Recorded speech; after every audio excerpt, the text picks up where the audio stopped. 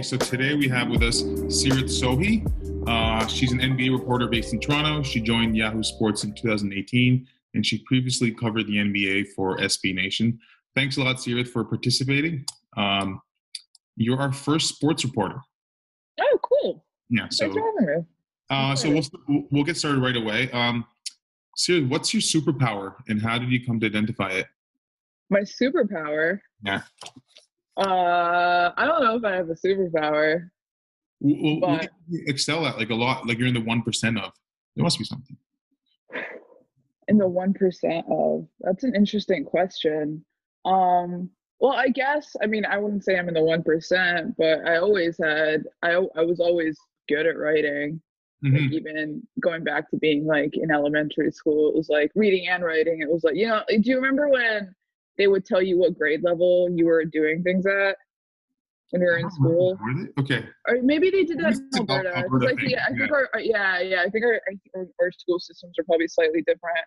But like when they had, anytime they had like those provincial tests or like some of the the standardized tests that they do for everybody, like after you would find out where you stood amongst your grade, and for reading comprehension, writing, I would always be like a grade or two up. So I guess I've always had that. And then down the line, obviously when I started to pursue it as a career, actually being able to consider it a craft and improve upon it, I think I just had a knack for it. What makes a effective writer, particularly when in this era, especially because particularly in your industry, it's a lot of clickbait, right? Like I just go on Reddit and read the headline. So what in that kind of sphere, what makes an effective writer? I need you to click the article, dude. I will. Zach Lowe's my guy. Zach Lowe's one of the few guys whose articles I click, but then it's like generational because I've been reading him since Grantland. Do you know what I mean? So it's like, okay, I got to start clicking more links. But Zach is great. I think Zach is a great example of what makes a good writer. But I would say like, it's honestly it's simple, but I think people don't, it's honestly like deceptively simple. I think it's just reading a lot more than anything else. And reading on the topic that you're going to write about, it'll inspire you. And it's also information. Like you want to make sure that you're telling the truth and having the most possible context that you can. So just read, or whatever it is, like wherever it is that you get your information from, like make sure you're doing that. But if you're writing, you definitely need to be getting that from what you read, just because it will make you a better writer. Just like reading people who are good authors, like they are able to formulate complex thoughts. They're tight. They understand how to communicate. I think that is probably the biggest thing. And then just aside from that, it's like trust your own gut. It's like everybody. I think because there's so much content out there, I think people find themselves in a rush to like think of the right thing to say within whatever the context of what's going on in media on a specific day. I just feel like that can kind of be counterproductive sometimes, just because everyone's writing now. There's so much content. You can't you want to be if you're one of those people that like has a very defined niche, that's great. But I think for the most part, like it's better to just go and just dive in and go with what you're thinking, and don't be afraid that other people are thinking about the same thing. I think a lot of people get caught in just trying to be different when it's not really about the idea anymore. I think as much as it's about the execution. For the audience now, it's tricky because I don't know if this was the case 20 years ago, maybe it was, but even within sports, you have like guys like Nick Wright, super LeBron guys, and then you have super Kobe guys. For someone who's reading an article, how do you identify trigger words where it's like, or trigger form where it's like, okay, this is filled with bias, I should stay away from this? Is there a way you can like filter, or is that impossible? Well, you can filter. I think it's all about using your own judgment.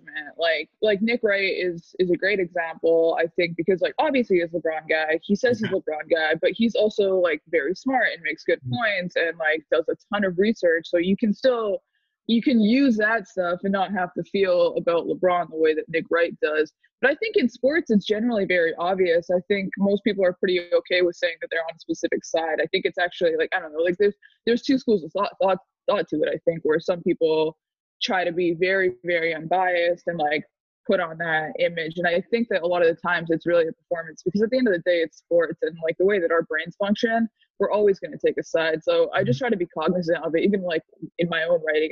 There's specific athletes that I like. And if I like a specific athlete, then I'm going to write about them more, and I'm going to write nice things about them, because that's just the nature of the thing.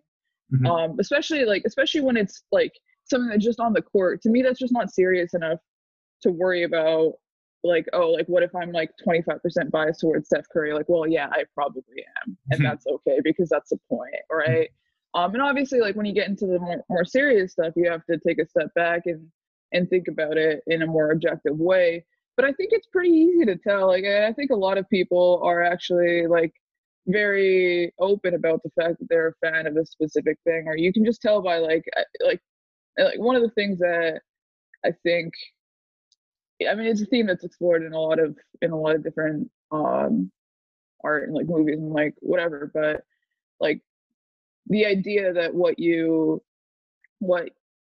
give attention to is also what you love is, I think, very true, and I think it really applies to any content that you make. So there's almost an inherent bias that's inevitable in sports content creation that, I don't know, I try to honestly just not think about it too much. I don't think it's that big of a deal. I think it probably makes better stuff if you lean into it. How do you, particularly now with like Twitter and blogs and Reddit, how do you differentiate yourself from other writers? Like, okay, obviously your content has to stand out, but how do you get someone to read a Seerat Sohi piece over and over again consistently? Because back in the day, I remember like there's this one old guy who used to write for Fox, and he would write in like bullet points. His name was he was like a big Phil Jackson guy. I don't know if you remember his name. I'm escaping his name. But like even Zach Lowe, he has the 10 things I love, yada yada yada. So how do you differentiate yourself from everyone else and get people to consistently come and read? Well, I'm still working on that. Like, you know, I don't have a flagship column or anything like that yet. We've tried a couple things that, like, you know, some things worked, some things didn't. So for me, I'm still very much in that process, but I'm just trying to find pattern things that suit me. Like, for example, Zach's 10 things are a great example of that. Like, there are like plenty of the people who do weekly things that really fit into who they are. I'm still kind of trying to figure that out. But in terms of what you're going to get from me, I think it's pretty consistent that, like, I try to think about things a lot. I probably overthink things. I'm probably getting my own way a little bit, but for the most part, like, I'm trying to be thoughtful. I'm trying to come in over the top and like really take a big picture look at things. And I try to just get in my head and see like what the most interesting thing that hasn't been explored about a topic is, or, you know, just, what's sticking out, and take that little kernel and make it something bigger. And hopefully that, you know, you're not always going to get there, but hopefully that consistently produces enough unique content that people will know that they're going to get something good. What's your process like? Is it is it very routine, or is it like, okay, it's 3 a.m, I'll just write something right now? What's that process like? It depends, because like right now everything's very routine, because I think everything's very routine for everybody. We're all kind of waking up and having the same day over and over again. But it kind of depends. Like, you know, you'll be at a game, maybe you'll notice something, and like that could be a day where you're writing a game story. It very much just depends on like what the assignment is. For a feature, you know, you might most of it, like I would say 80% of it comes from watching a game, noticing a little thing or even a big thing, and just trying to blow that up into something bigger, trying to see if there's any themes going on, if there's anything that could say something larger about the league. Sometimes there isn't. Sometimes it's just one thing you notice, which is fine too. Like, I think fans like all that stuff as well. But for the most part, It's hard to have a routine with something when you're kind of just waiting for a thing Mm-hmm. to come to you. But then once it does, I do get pretty regimented with it, where like I'll try to compare it to past situations. I love reading old basketball books. That's one thing I would say, like just reading old history. I think, or I guess that's a redundant term, but like reading anything historical, I think is very, very useful. I think people probably don't do it enough, to be honest. Especially in basketball, because as much as the sport has changed, like one of the things I've noticed is that like all of the themes in terms of like personal conflict or like player, there's always going to be a player that's doing really well and a player that isn't, and like the way that guys psychology works and like who gets down on themselves and like locker room dynamics, all that stuff is very repeating, and I think that you can learn a lot from all these books where right now we're in the present and we're not going to know everything about a situation because that's just how it works. And we'll find out 10 years down the road or whatever. But like, right, we'll see what, like we're seeing with The Last Dance right now. Right. But you go back and read stuff and it's all out there in front of you. And like, you can really like see how the mechanisms behind the sport work. So like, I like to try to see if there's a historical comparison that can like either help it helps inspire your idea, like flesh out the theme, see if like it could be tied to other things that are happening in the present right now.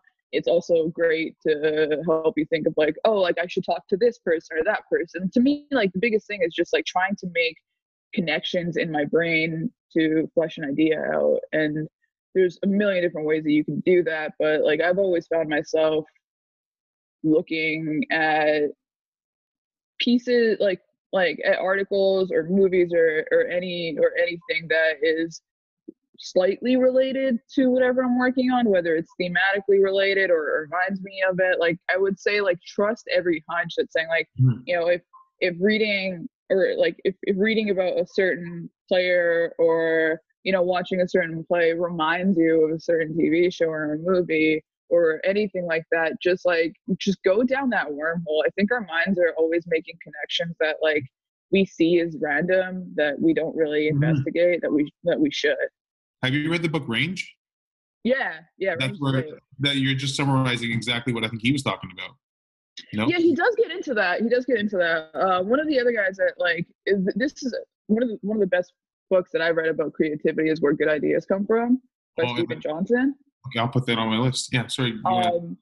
And he talks about neural networks and how basically, the more that you're taking in from different areas, the better ideas that you're gonna have. And like it's kind of historically proven itself where like the best ideas used to come from cities because people were connecting with a lot of different types of subject matter and like different types of people in like in a small place. Now with the internet, you can do that all the time. Like you can watch stuff and read stuff about like 20 different topics in one day, and you might think that you're not really doing anything when you're doing that, but you actually are. In and that like same, if you just trust that. In that same respect, and I've had trouble with this because I've written, we've made short films, and I feel like a great writer can write about anything. And the fact that you are like sort of adapting that idea from taking from everywhere, do you think that you're capable of writing about anything? Like if I was like, hey, Yahoo has this cricket assignment, you got to go watch the World Cup. Do you think you can learn enough to then regurgitate out the same thing in different industries?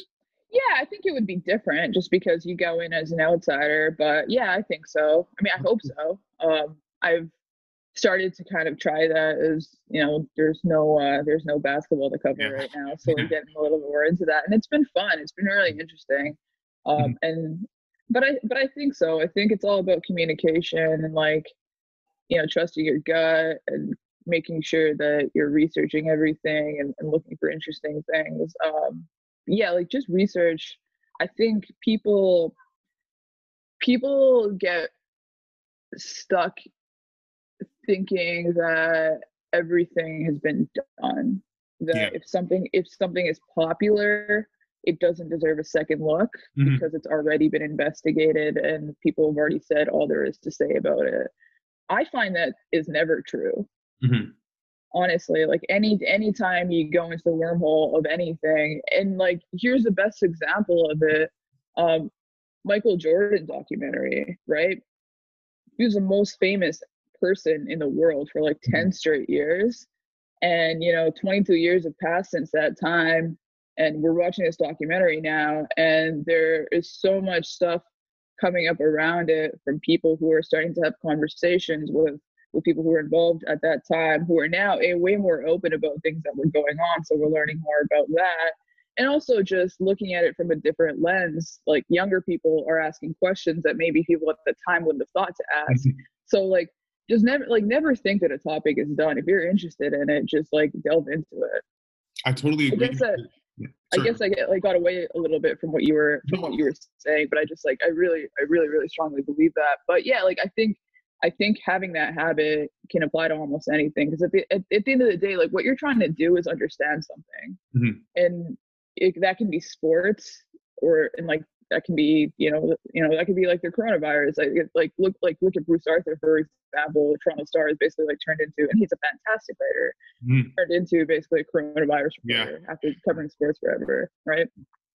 I totally agree with that, because even when like we were working on the startup idea, it's like sometimes we're fascinated with coming up with something so original that we don't look into gaps and stuff that already exists. So it's interesting you see it the same way with writing. How about networking? How do you tackle networking? That's something that I've struggled with, and I feel like that's really crucial being a reporter. How do you tackle, because I think there's a fine line between being an opportunist and then genuinely being nice and networking. And I think there's a really fine line. How have you tackled that? Well, it's tough. I think that line is obviously a hard one to navigate. I try to look at it organically. Just in basketball, having a sport to talk about makes it easier. A sport that everybody likes. It's just like this natural way to break the ice, and it's also a way that you're kind of gathering information at the same time. Like me talking about basketball with like an agent or a scout is usually just me talking about basketball, because like we're talking about basketball. But like when you have conversations with people like that who are in the inside and have like more insight than you, like you're naturally learning things, right? And like you're kind of always like putting stuff in the back of your head. But it is tough, especially walking into an arena looking like me. The first little while, it was very intimidating, and it still is in certain instances. Like I just moved to LA, so I got very used to Toronto, and I knew everybody in Toronto. So like for me, by the time I left, it was like it was just like going to the arena there was like going just being at home, right?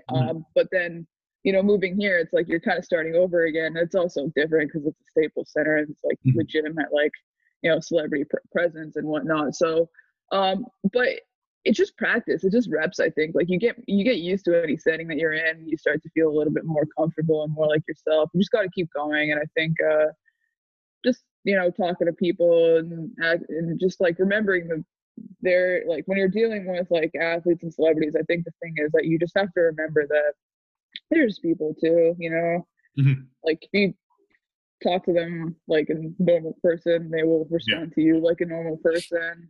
But on the point of turning that into a professional relationship, I think patience is huge. Like you never want to overstep and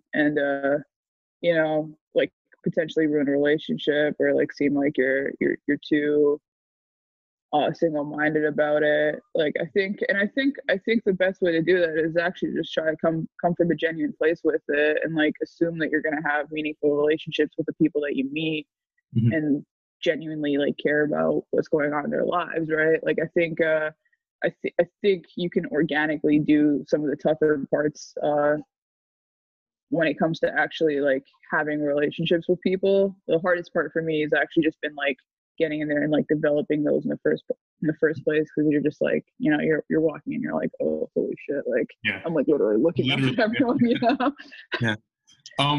What do you think is wrong with sports journalism? Like what's something that is very encouraging for you, other than the Reddit clickbait stuff that we subscribe to? But Yeah, I think we get into a hive mind sometimes. Like I think, and I'm guilty of it as much as anybody else. But like I think oftentimes we start writing for each other, and we get like stuck constantly talking to media, constantly talking to people in the league, where like we kind of forget that this is for the fans, and like there's a larger audience that doesn't care about a lot of the things that we're talking about. Like Twitter is great because, I mean, we know all the reasons that Twitter is or was great. Like it's probably Mhm. the only reason I have a career in basketball, and like you can talk to a ton of people.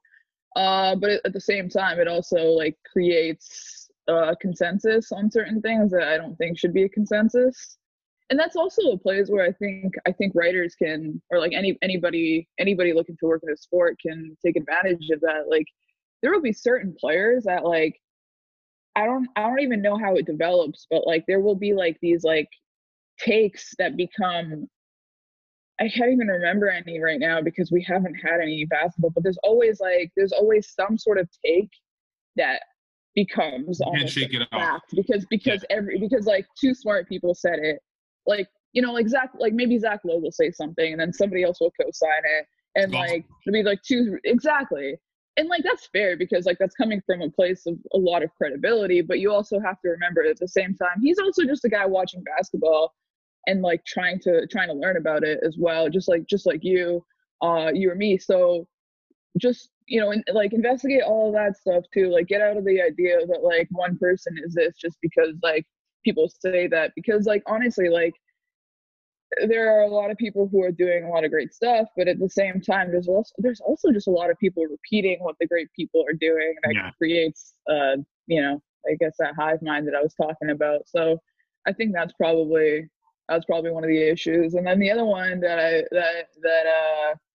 has come up way more this year than any other year is that like when sports collide with real life, I find that people have a hard time having the right perspective on it, again because they're just stuck in that bubble. I think that happened with the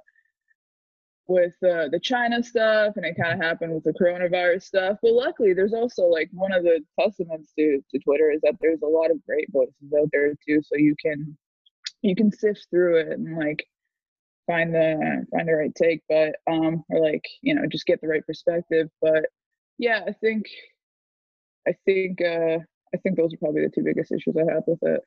Do you think analytics is ruining sports writing and sports watching? Because now we can, like baseball, it's ruined because I can look at the box score and I can tell exactly what happened. I feel like basketball is approaching that, and I feel like hockey is a step behind. Do you feel like we've gone way too far? Like Allen Iverson now is like Mhm. not as respected as he used to. Those are really bad Yeah, shots. You know what I mean? Uh, yeah, and like guys like Ray Allen are much more respected. Guys who are shooting, or Steve Nash now is much more respected. Um, right. do you feel like we're diving too deep into with analytics? Well, I think sometimes when you go back and make historical judgments, you have to remember that that information wasn't available at that Yeah. time. But I also think there's legitimately been some fair criticisms of the way that Allen Iverson played. But it does take away from the fun of it, because the fun of AI was not that like he was the most efficient player in the world. It was that he was fucking awesome because he wasn't. I think that's the thing that we lose. Like sometimes I think we overcorrect. So I think to me analytics are great. Like it's just one more way to watch the game, to learn more about the game. It's another perspective, and for fans, it's another tool to argue with. Like it's Mhm. just like another set of numbers that you can throw into somebody's face when you're like, no, my player is better than yours, and all that stuff is great. Um, I think sometimes like people get lost in considering the analytical take to be like the only correct take. And the other thing is like we lose sight of things like chemistry and leadership and all these factors that like matter way more in a locker room than whether one guy is taking like zero point 0.5 mid-range shots per game versus like 1.3 or whatever. Like that is obviously relevant in the long run to your success, but like we also need to look at the habits, like why are those habits formed? Are those habits formed for psychological reasons? Like whatever, like analytics can identify a problem, but they don't always solve a problem, right? Mhm. Like I think in the league most people do like everybody in the league I think understands that, and they use the tools like pretty well to try to build basketball teams. But I think they can sometimes, but like I don't know, like for me, like the way that I look at it is like people will try to use advanced stats to make an argument and act like that argument is like the end all be all of whatever you're talking about. But we've always done that. Like before that, we did that with basic stats, or we did it with rings or whatever. Like if somebody has a type, like if somebody like really wants to be right, that's just kind of the approach that they're going to take to everything. And that's just like a new tool for them that I guess sounds a little bit more credible than like whatever tool they were using before. But like for anybody that wants to like really understand, like it's one more thing that helps. And like any piece of information, it's always good to put it in context. Like I think you can go too far down the web with anything that you're looking at and saying like, oh, okay, well this guy is this and therefore like he's bad, right? Like it's always about like looking at like, okay, like he is efficient, but maybe he's not very nice to his teammates, or vice versa, or whatever. Like just putting all that stuff into a full picture is I think the most productive possible thing that you can do. But because it's new and because it's numbers, I think it comes with this certainty behind it that sometimes it doesn't earn. Mm-hmm. What about the whole in hockey? This is a big thing, and it might be in basketball. It is in basketball also, but things that you can't identify with numbers, the intangibles, like for example, this guy's a choke artist, or does he have the heart to win? Yada yada yada. Is that stuff that's just media hype, or do you feel like those are actual things that you can visually see or feel when you're there? No, I think it's very real, and I think that's one of the places where we get like a little too stuck in thinking analytically. I don't even know if that's the right term. Like thinking analytically is always good. But for example, here's one, like the idea that whatever happens in the first quarter is just as important as what happens in the fourth quarter, because it's just like a possession is not worth more in the fourth quarter, technically. Cool story, bro. Like what? Like you want to enter the world now? Like, and of course it matters more. And there's also an analytical take for why it matters more. Like there's a like anything you do in the fourth quarter matters more because you have less time to make up for it towards the end. Anyway, like that's like there's stuff like that. There's the idea that choking is not a thing is just like, guys, like what are we doing? These are, at the end of the day, like these are human beings that are playing the game. If somebody has a psychological predilection to overthink when they're under pressure, which many people do, it's pretty normal. Yeah, that might affect how they play. And like players have talked about that. Like there's a great Jackie McMullen story on ESPN from I think 2 years ago or 1 year ago, where she talked to athletes about how they deal with like, maybe their heart starts racing when they know that they might be up for a game-winning shot or something in a timeout. And like a ton of scenarios like that where they know it's a big moment and they find ways to self-regulate, whether that's with breathing or like whatever they've developed for themselves to calm themselves down. So when you look at things like that, then it's like, well, even the athletes know that that's happening. And I think the place that we get lost with analytics is that like just because something can't be proven with numbers doesn't mean it doesn't exist. Like we see it with a hot hand. Like there's always been a debate, like does a hot hand exist? And like anybody that's ever picked up a basketball will tell you it exists. Like it totally exists. That's my pickup career. Like yeah, right. Like and like yeah, I get that. Like sometimes like you think you have the hot hand, you take a bad shot, and like whatever. Like the hot hand exists, guys. Like there's certain things that it's like they're so self-evident that you don't need to pretend that they're not real. Like and investigate it. I think it's interesting to investigate like the impact of thinking that you're hot and all that stuff. But I don't know. Like we don't have to get so far into it that we stop like. We stop thinking about these things that have always been like really integral to the sport and very clearly exist, right? How do you see sports journalism shifting the next 5 years? Because Obviously, Twitter's had a big impact the last 10 years. I feel like Reddit has actually had one of the biggest impacts in the last 5 years because now everything's curated. And not so much Yeah. so that a bad piece is like downvoted. So I'm getting like the best of the best. Yeah. What do you see sports journalism looking like 5 years from now? Oh man, if you have any good predictions, please let me know so I can Someone said start. yesterday, our buddy said he's a Queen's Park journalist. He said TikTok. TikTok might be the thing where people are consuming news through TikTok. I mean, yeah, probably. Like Yeah. it'll be one more platform to do it. And I don't think that's a bad thing. I think actually TikTok is it can be incredibly creative until like people talk like tell like It's crazy. Yeah. yeah, like they'll like tell a story with like real pathos in like 45 seconds, you know? And Yeah. I'm like, wow, that was really like so it's interesting. But I don't know, like yeah, obviously like that's probably gonna be part of it. Especially with the NBA, like the way the highlights are consumed, like it's just kind of perfect for it. So yeah, I definitely see that being one thing. But to me that like that's just another platform. I don't know if that's like and dictate a larger future, you know what Mhm. I mean? But I don't know, honestly. Like before the coronavirus crisis hit, it seemed like podcasting just couldn't really you couldn't get enough of it. Like with people that are listening was going up. And I imagine that, I mean, who knows what the world is gonna look like, but if it's any semblance of the same in terms of like everybody's commuting all the time and they're like, taking in passive content, I think podcasting will continue to grow a ton. Mhm. Um, but I don't know. It's honestly I hate making predictions about it because we're never right. Yeah. Yeah. No, especially with the coronavirus stuff, it's like nothing's the truth. Um, okay, so now I want to shift away from journalism and more into like perception and principles and perspective. Who do you think of when you hear the word successful? Oh man, like a lot of people. And why is it Tony Allen? Why is it Tony Allen?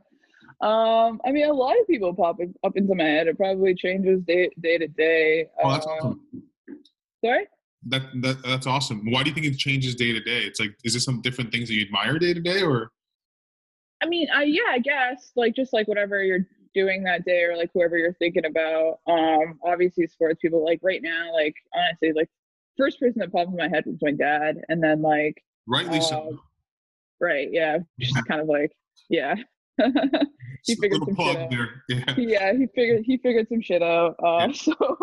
So, and then I don't know, like Steph Curry, for Okay. some reason Charles Barkley, and that's also like that's because like I've been thinking about those two people for the I'm last sure the last The month or Draymond thing. so. It's probably because Yeah, yeah. yeah, Um, it is because of Draymond thing actually. Yeah. what is it about them three? Because I'm sure Charles and your dad don't have a great 3-point shot, but maybe Charles and your dad rebound real well. But what is it about them three that like admire a ton, that you feel like is I'm sure it's different things that you find okay, cool, this is why this person is successful.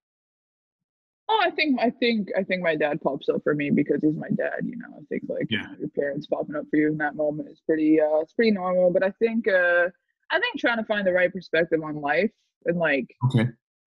and searching, because I think obviously there are a ton of successful people in the world. There are lots of people that we look to as like icons of what we should be aspiring to. Like we're all obsessed with a Michael Jordan documentary right now. But at the same time, working in sports has given me an interesting perspective where there are some very, very successful people who are at the top of their craft and they're utterly miserable. Yeah. So I don't know. I'm always kind of trying to trying to find the right perspective, especially now on like how much of your life you should be devoting to your craft versus not, I guess. And I think if you want to do it all the way, that's great too. Like, fully, explore whatever it is that you're doing and like really dive into it. Cause I think like moments like that where you're really, really like in the weeds of something and like really like creating something, or like just at the top, like feeling like that, like feeling like you're on the edge of something is just like, it's like euphoric, like in anything that you do. And it's like the hot hand, right? Like it just, when you're doing anything, you feel like you're just like in a flow, like that is totally like worth chasing. But at the same time, like, I don't know, there's got to be, you notice that there's a line. And the Mhm. fact that like so many successful people are opening up more and more about like depression, anxiety, and like any number of mental health issues, I think, it just made me stop and think about stuff like that, especially like, on Twitter and Instagram, and it's just really, it's really easy, I think, to get caught up in this idea that you have to like, and maybe this is too specific, but this is just something that I personally think about a lot, is like, it's really easy to get caught up in this idea that you have to like turn your entire like self into content in order to be successful. Mhm. And like, people have now been doing that for long enough that we're seeing some of the downsides of it. So I'm just like, I don't know, I'm constantly kind of trying to figure out where the line is, like what's appropriate and what's not, what's good for you like mentally and what's not. And probably none of it is really, but living in the actual world, like trying to find that line. But like the reason that like a guy like Charles popped up is like, he seems happy, and he like didn't really have like, he's obviously had a ton of like traditional success in his life, like going from where he was to like then being a professional basketball player, and now still being a very successful commentator. But didn't win a ring, which in basketball is like, that's the biggest Mhm. thing. And seems super chill about it, right? And like, I think that's kind of the right perspective to have, is to like remember that like, even though you lost at something, like you're still a winner. I think for my dad, that I have that same sort of so yeah, yeah, I think those things kind of connect in that way, where I mean, I don't know if I should be yeah, this is fine. Like, like, so with my dad losing, it was really interesting to watch him. Like, I'll give some context. My dad's a Yeah. politician. He lost this past election, the first election he has lost since winning his seat as a councilman in 2007. Yeah, 2007. So yeah, he'd been riding a wave for a long time of just constant success. And you know, this time he lost, and it was the first time in a long time that he's like really had to take an L like that. And it's a tougher L because it is like a popularity contest. Yeah. And he had some struggles with it, as anybody would, I think. But like, I've really just admired the way that he waded into it and is like tried to, instead of being like depressed about it, I think he's done a lot of things to have the right perspective on it. He's been journaling, reading more, spending a ton of time with my mom, spending a ton of time with like my cousins and stuff like that, and like really helping people out in my family who need help, and like just being there for the people around in his life around him in a way that he wasn't really able to before all of this. So like, I don't know, just I guess like, I don't know, for me, like, it was just really cool to see that side of him. Where for my entire life it's really just been like up and up and up, and being like the guy, like it was always like, oh, your Emirates always are, your Emirates always are, like right in Yeah. Edmonton, like it was such a small world, small Indian community. So just like seeing him, like like, then that does become part of your identity, right? So seeing him lose that and just be able to maintain perspective and like look at the upside of all of that and just say like, okay, like, yeah, this is like the time to like focus on other things, has been like cool. So he's being like more proactive than reactive. Is that fair to say? I mean, like, the initial thing is obviously like, you kind of have to be just reactive, right? But I think he didn't really, like, he tried to maintain perspective of like what it is that he started being in it for, as well. Like at the end of the day, like it's a democracy, and it's never right that you get to serve. It's a privilege. I think he tried to remember that at all times, and just be grateful for the time that he was able to do it. I have an interesting question, and it could tie back to both you and your dad. Is Mhm. like, let's say you write a really great piece, right? And it goes, and I don't know what validation looks like, or means to a journalist, but let's say it goes viral and it's well respected. Are you constantly chasing that? Like, even with your dad is a super popular MP, right?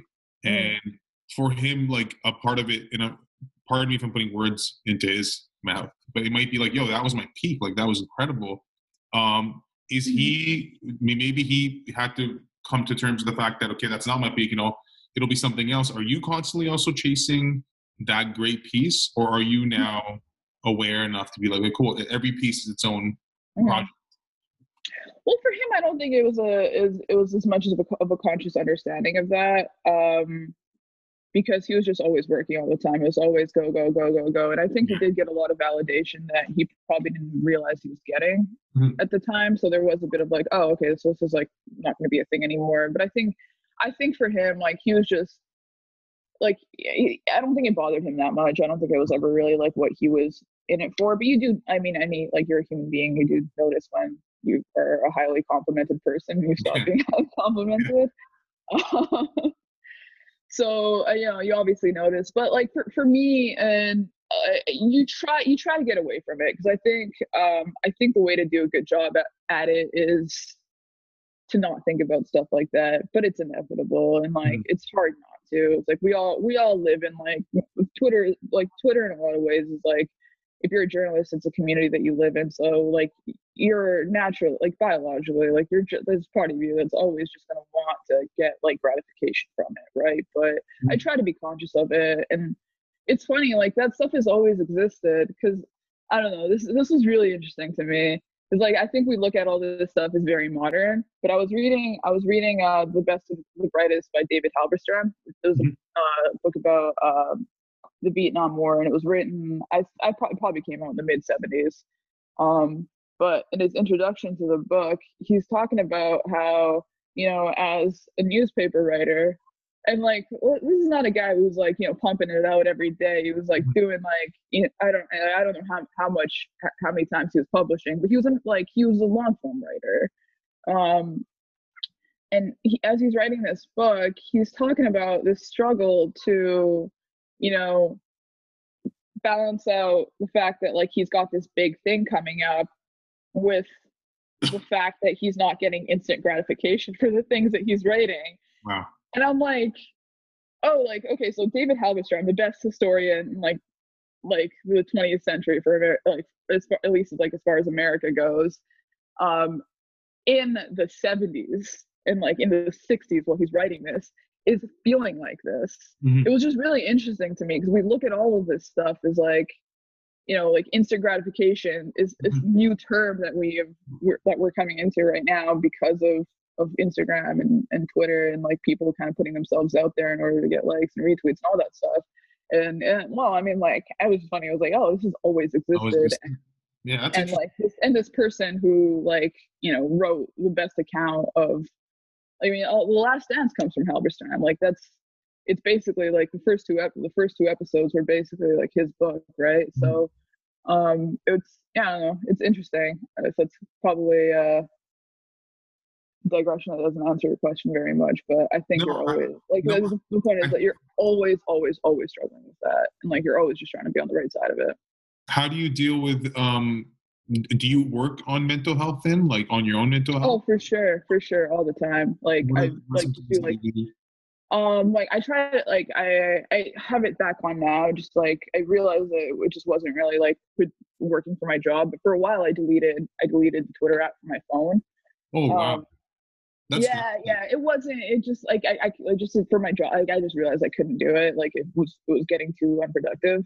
Yeah. There were things I needed to know about, like, faster than I found out about them, unfortunately. But that was nice for a bit. Why did you Sorry? Why did you delete Twitter? I mean, why would you not delete Twitter? Well, see, Yeah, yeah, I guess, yeah, I get it. It's, but the thing is it that, is it, do you not, is it, okay, for the reason I would delete Twitter is also, I feel like Twitter's curated, right? So for me, it's a left-wing perspective that I've curated. Mhm, So I'm following people that I like. So I get to see the mhm, terrible stuff much less often than you would. Because I got Bruce mhm. Arthur, I got Zach, I got you. So it's like a left wing. I'm not saying you're left wing, but yeah, you might be because your father But supports it. yeah, I'm Yeah. pretty, So yeah. for me, it's curated. For you, is it responses? Is that's why was that getting way too much? That's part of it, like definitely. You just don't want to, like, whether it's good or bad, like you don't want to get too caught up in that. And like it's also like the bad stuff never, I mean, the good stuff never feels as good as the bad stuff feels bad. So it's Yeah. just like you're never really gonna like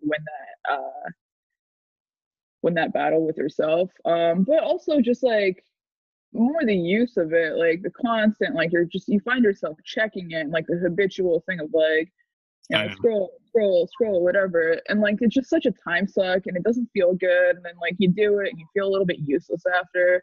It was more about my own personal habits and things than things that I was getting in my mentions. Cause like Yeah. even now, like when I'm having Twitter, like my mentions are very filtered. And like that's why like if I don't respond to you and you said something like normal, it's probably because I didn't see it. Cause it's just like I've cut That's it up to the point where like if like it's really only like people who like know me that like I'll actually see like what they say to me, which helps a mhm. ton with how you use it. But like yeah, that's one thing. I mean, I like to meditate. I just like, I mean, obviously as a writer, you're kind of always in your head. You're always like almost too much having a sense of like where you stand. But that has a lot of benefits too. Like it allows you to like filter stuff out and like get stuff out that probably needs to get there. But like yeah, I try to do a ton of different meditation stuff and like yoga and stuff just to like balance myself out. What's the purpose of your meditation? Because I've had like this conflicting view on it. Like sometimes, like a lot of people say that the true meditation is sort of getting rid of all thought in your head and Mm, um, being away from the world. Whereas some people argue that it's sitting down for a bit and being aware of what's going on in your head and sort of accepting that. How does mm. what's meditation like for you? Like, what's that practice like? So I'll do. I mean, for like just to answer your question outright, like I have anxiety and I Mhm, do it because I have to, and I'm just like mhm. get it to a normal like equilibrium point.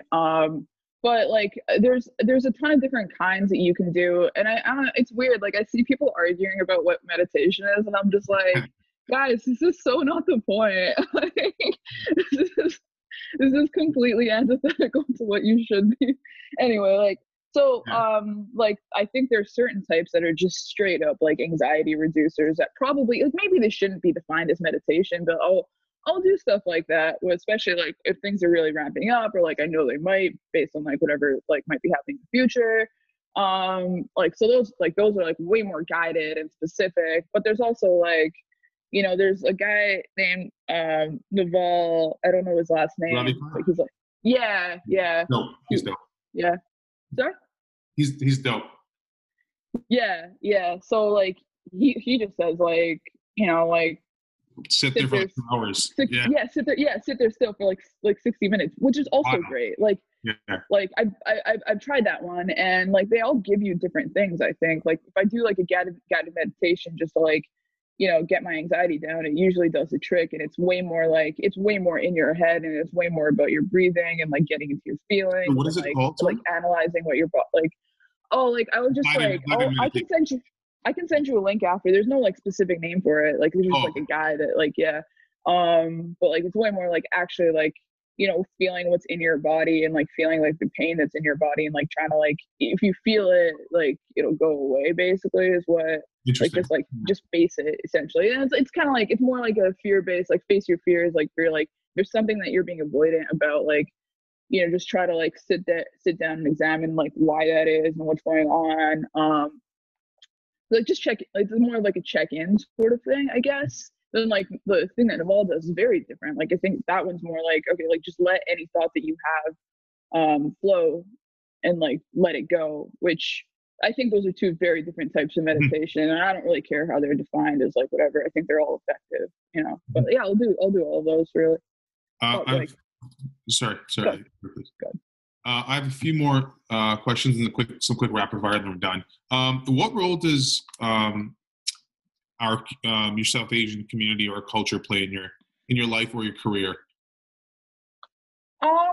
Yeah, I think for me, like it probably plays more of like like I don't know. I'm not like actively. I'm not very religious, Hmm. so that probably defines a lot of it. But like at the same time, culturally, like most of my friends are Indian. I'm close to my parents, my family, and like I am family oriented, and like um I don't know. It's hard to say. Like, it's actually been interesting for me to notice it. Like over the past few months, I started dating a white guy.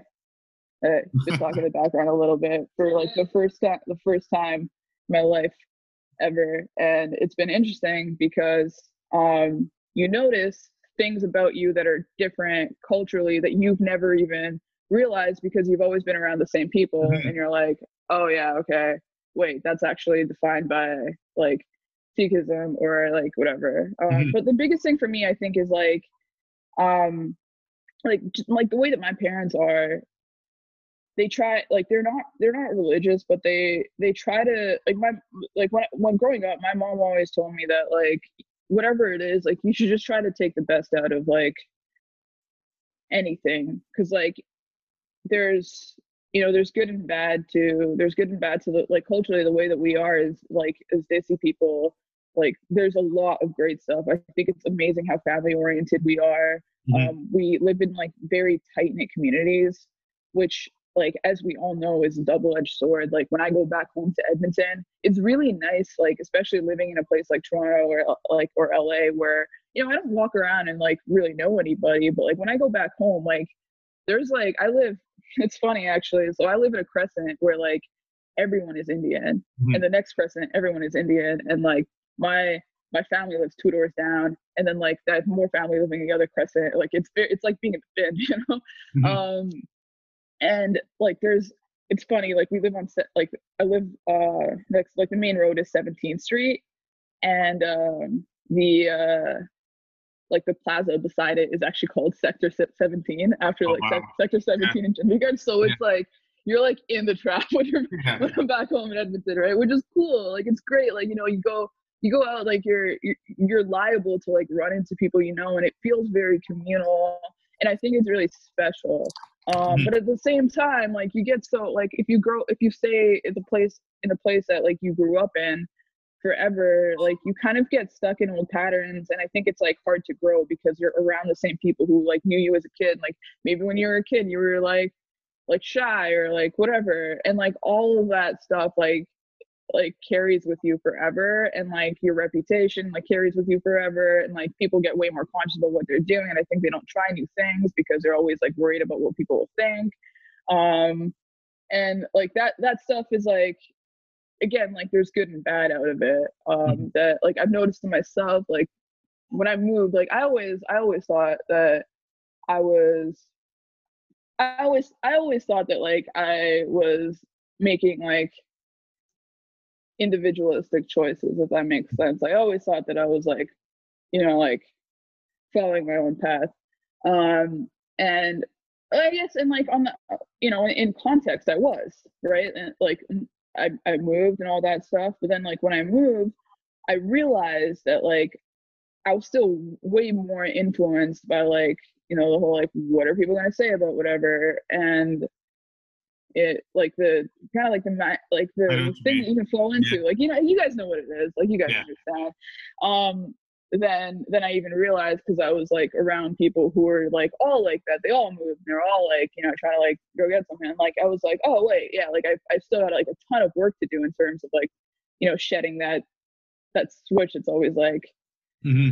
in the back of your head, which is like that's one of the negatives, but there's so many positives. Like I think that like it's made me very compassionate, or like not very, I think I'm probably not. Like there are people in my life that are much more compassionate than I am, but like being around them is like definitely rubbed off on me. Mhm. So like, yeah, there's just it's way more, I think, for me cultural than it is anything else. But like, it totally informs a lot of my habits. Like, I think it informs the way I look at politics for sure. Like, I think Sikhi is something like I think it's naturally like a leftist, Yeah. a leftist ethos that I Yeah. definitely carry with me, despite like not being religious. Like, just, yeah, like the concept of linga and seva and all that stuff is just like it's so deep in you, you know. Mhm. I have a few rapid fire questions, and we're good to go. Um, you mentioned 3 4 books, but is there a couple of particular books that have impacted your life significantly? You said Uh, so, Steve Johnson, was it, or Stephen Johnson. where good ideas come from? Uh-huh. Is that one a fair one to say that has impacted your life significantly, or are there other ones? Yeah, for sure. Like, I ended up reading a ton of his books after that, just because like I just love the way that he looks at the world and like structures and stuff like that. I would recommend, like, he's just a really fun writer, and I think like it's informed the way that I look at basketball and like plays and like how ideas develop like within the sport as well. So like, yeah, definitely more professionally than personally, that one. But yeah. Mhm. Are there any other books that you mentioned?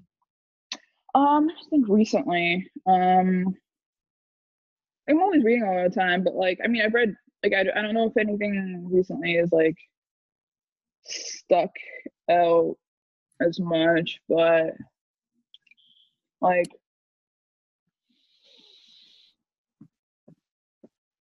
the problem is like I know I have good answers to this, but like I just can't. It's all right. You Um, can give them to us later, and we'll add them. yeah, sure, yeah, that works. I'll like go through Kindle or Um, something, and like, is there? yeah. I mean, Range was a book that I read, and like it made me feel a lot better about like my path, and Yeah, like, same you here. know, especially with Yeah. sports writing, there's so much uncertainty. That book is great because I think like, and I gave it to some of my younger cousins who are like, you know, in university, or like thinking about stuff like that, Yeah. and like, because they like, I feel like the younger generation just like thinks about school and like their future way more than we did. Like, I felt like a very passive decision maker Same. when I was that age. It was like, all my friends are going to U of A, so I will go to U of A. And like, they're just like, they think about this stuff, which is really good, but also like I think really anxiety inducing. So I gave that book to some of them, and it's great because it's like a fact-based way of telling you are okay in what Yeah. you're doing professionally, right? Yeah. And that is like a book that I think everybody should read, but I also think everybody is reading it because it's like it's blown up, so, which is good. Good. But I don't know, Yeah, because other than that. I Mhm. was a big Gladwell guy, and the whole 10,000 hour thing freaked me out because I'm like, I can't, like, because it's Tiger Woods against Roger Federer. That's so, like, you know what? Maybe I'll just be Federer. I'm fine with being Federer. I don't have to be Tiger Woods. So I think it's super helpful. How about a quote? Are there certain quotes that revisit daily or weekly that you feel like are encouraging or inspirational? I probably, in terms of quotes, I probably look more, think about stuff more personally, especially like just like, you know, being anxious and things like that. I like thing I'm always trying to remind myself is just to, like, be nice to myself. Yeah. Um, Especially like, you know, when you're making stuff and you're driven and like you want to excel, like all that stuff is good, but it's just like also good to breathe and like remember that you're fine. You're fine if you fail. You're fine if you don't, Mhm. like, you know, take the next step or like whatever and all that stuff. So yeah, just that. I don't think there's anything like in terms of like the way that I look at the world that, I don't know, if that makes Mhm. sense. What's something? What would you say is your most valuable purchase? What's My something that? most valuable. Yeah, Oh, that's interesting. That's a good question. My most valuable purchase. Like, what do you mean, like in terms of? like for me, it'd be my Matt Sundin jersey because Oh, okay. that's God. That's That's God. got. That's interesting. That's a good question. I'm like looking around right now. Uh, Probably. I mean, like, probably the most valuable purchase I ever got was like getting a guitar because I think that just opened me up Oh, really? creatively. Yeah, like I've never ended up being like amazing at playing it, but it got me down just like the road of like making stuff and like I started like writing lyrics to songs and stuff, which was really the first time I ever had written anything. Mhm. And I think that probably eventually like took me down this path. Wow, that's a great answer because a lot of people give really super personal answers that you can't really like in engagement ring. Like, yeah, sure, right. That's what I want. Right, yeah. Leave my Mats and Dean jersey. You can't do anything with it. But that's interesting. The last question is: if there are three or two or three South Asians that you feel like would be great for this project that we should contact, who would they be? Um, can I think about that? Sure. Like, I mean, there's tons, right? Like, but like, Yeah, yeah, of course, of yeah. course. That's it. This was awesome. This is really, really good. I think a lot of the answers that you gave are would be super, super helpful for people who eventually read our book or listen to this interview. So thank you so Yeah, much for I'm participating. glad. I'm glad. If you guys need anything else, let me know. Awesome. And the community's, well, I speak for the community and just for us, like super proud of what you're doing. And I think it's awesome. I think it's awesome. So Thanks. I congratulations. appreciate that. And I hope the LA, do you just move to LA? Yeah, like 2 months ago. So will you be covering just the Lakers and Clippers exclusively? No, I'll cover the whole league. Okay. But yeah, Yeah, you're gonna have to cover the Lakers. Yeah, this would have been a yeah, great year because they probably would have won the championship or it one would of have them. been, yes. But yeah, we wish you luck. Thank you so much for Thanks. coming on, Sita.